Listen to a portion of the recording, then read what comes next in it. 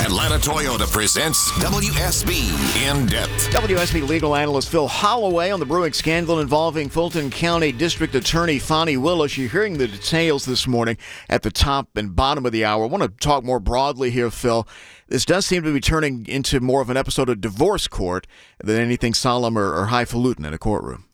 Well, you got to think, Chris, when Fani Willis first brought this investigation and, of course, this indictment, I can't imagine that she believed that she would become the focus of the attention, and in particular, her alleged, personal life. It is the kind of thing that prosecutors generally, don't want to have happen. They want the focus to be on their case, the evidence against the person that they're charging with a crime. They don't want to be the center of attention, and certainly not the center of the worldwide media attention that is focused on her now. I guess the only thing really that matters is how this might affect the actual cases that she is prosecuting. Well, I think that if there's evidence to support the allegations of this personal romantic relationship with the other prosecuting attorney, it might be wise for her to concede the relationship if in fact one existed, and deal with what that means legally. It's important for the listeners, I think, to remember that it's not merely the relationship that is problematic, because there's been other instances of nepotism that were, relatively harmless. But what is being alleged here, Chris, is this is essentially a kickback scheme. It is alleged that she steered county money, taxpayer money, to a man who is said to be her boyfriend and benefited financially from that in the context of lifestyle expenditures and trips and that sort of thing.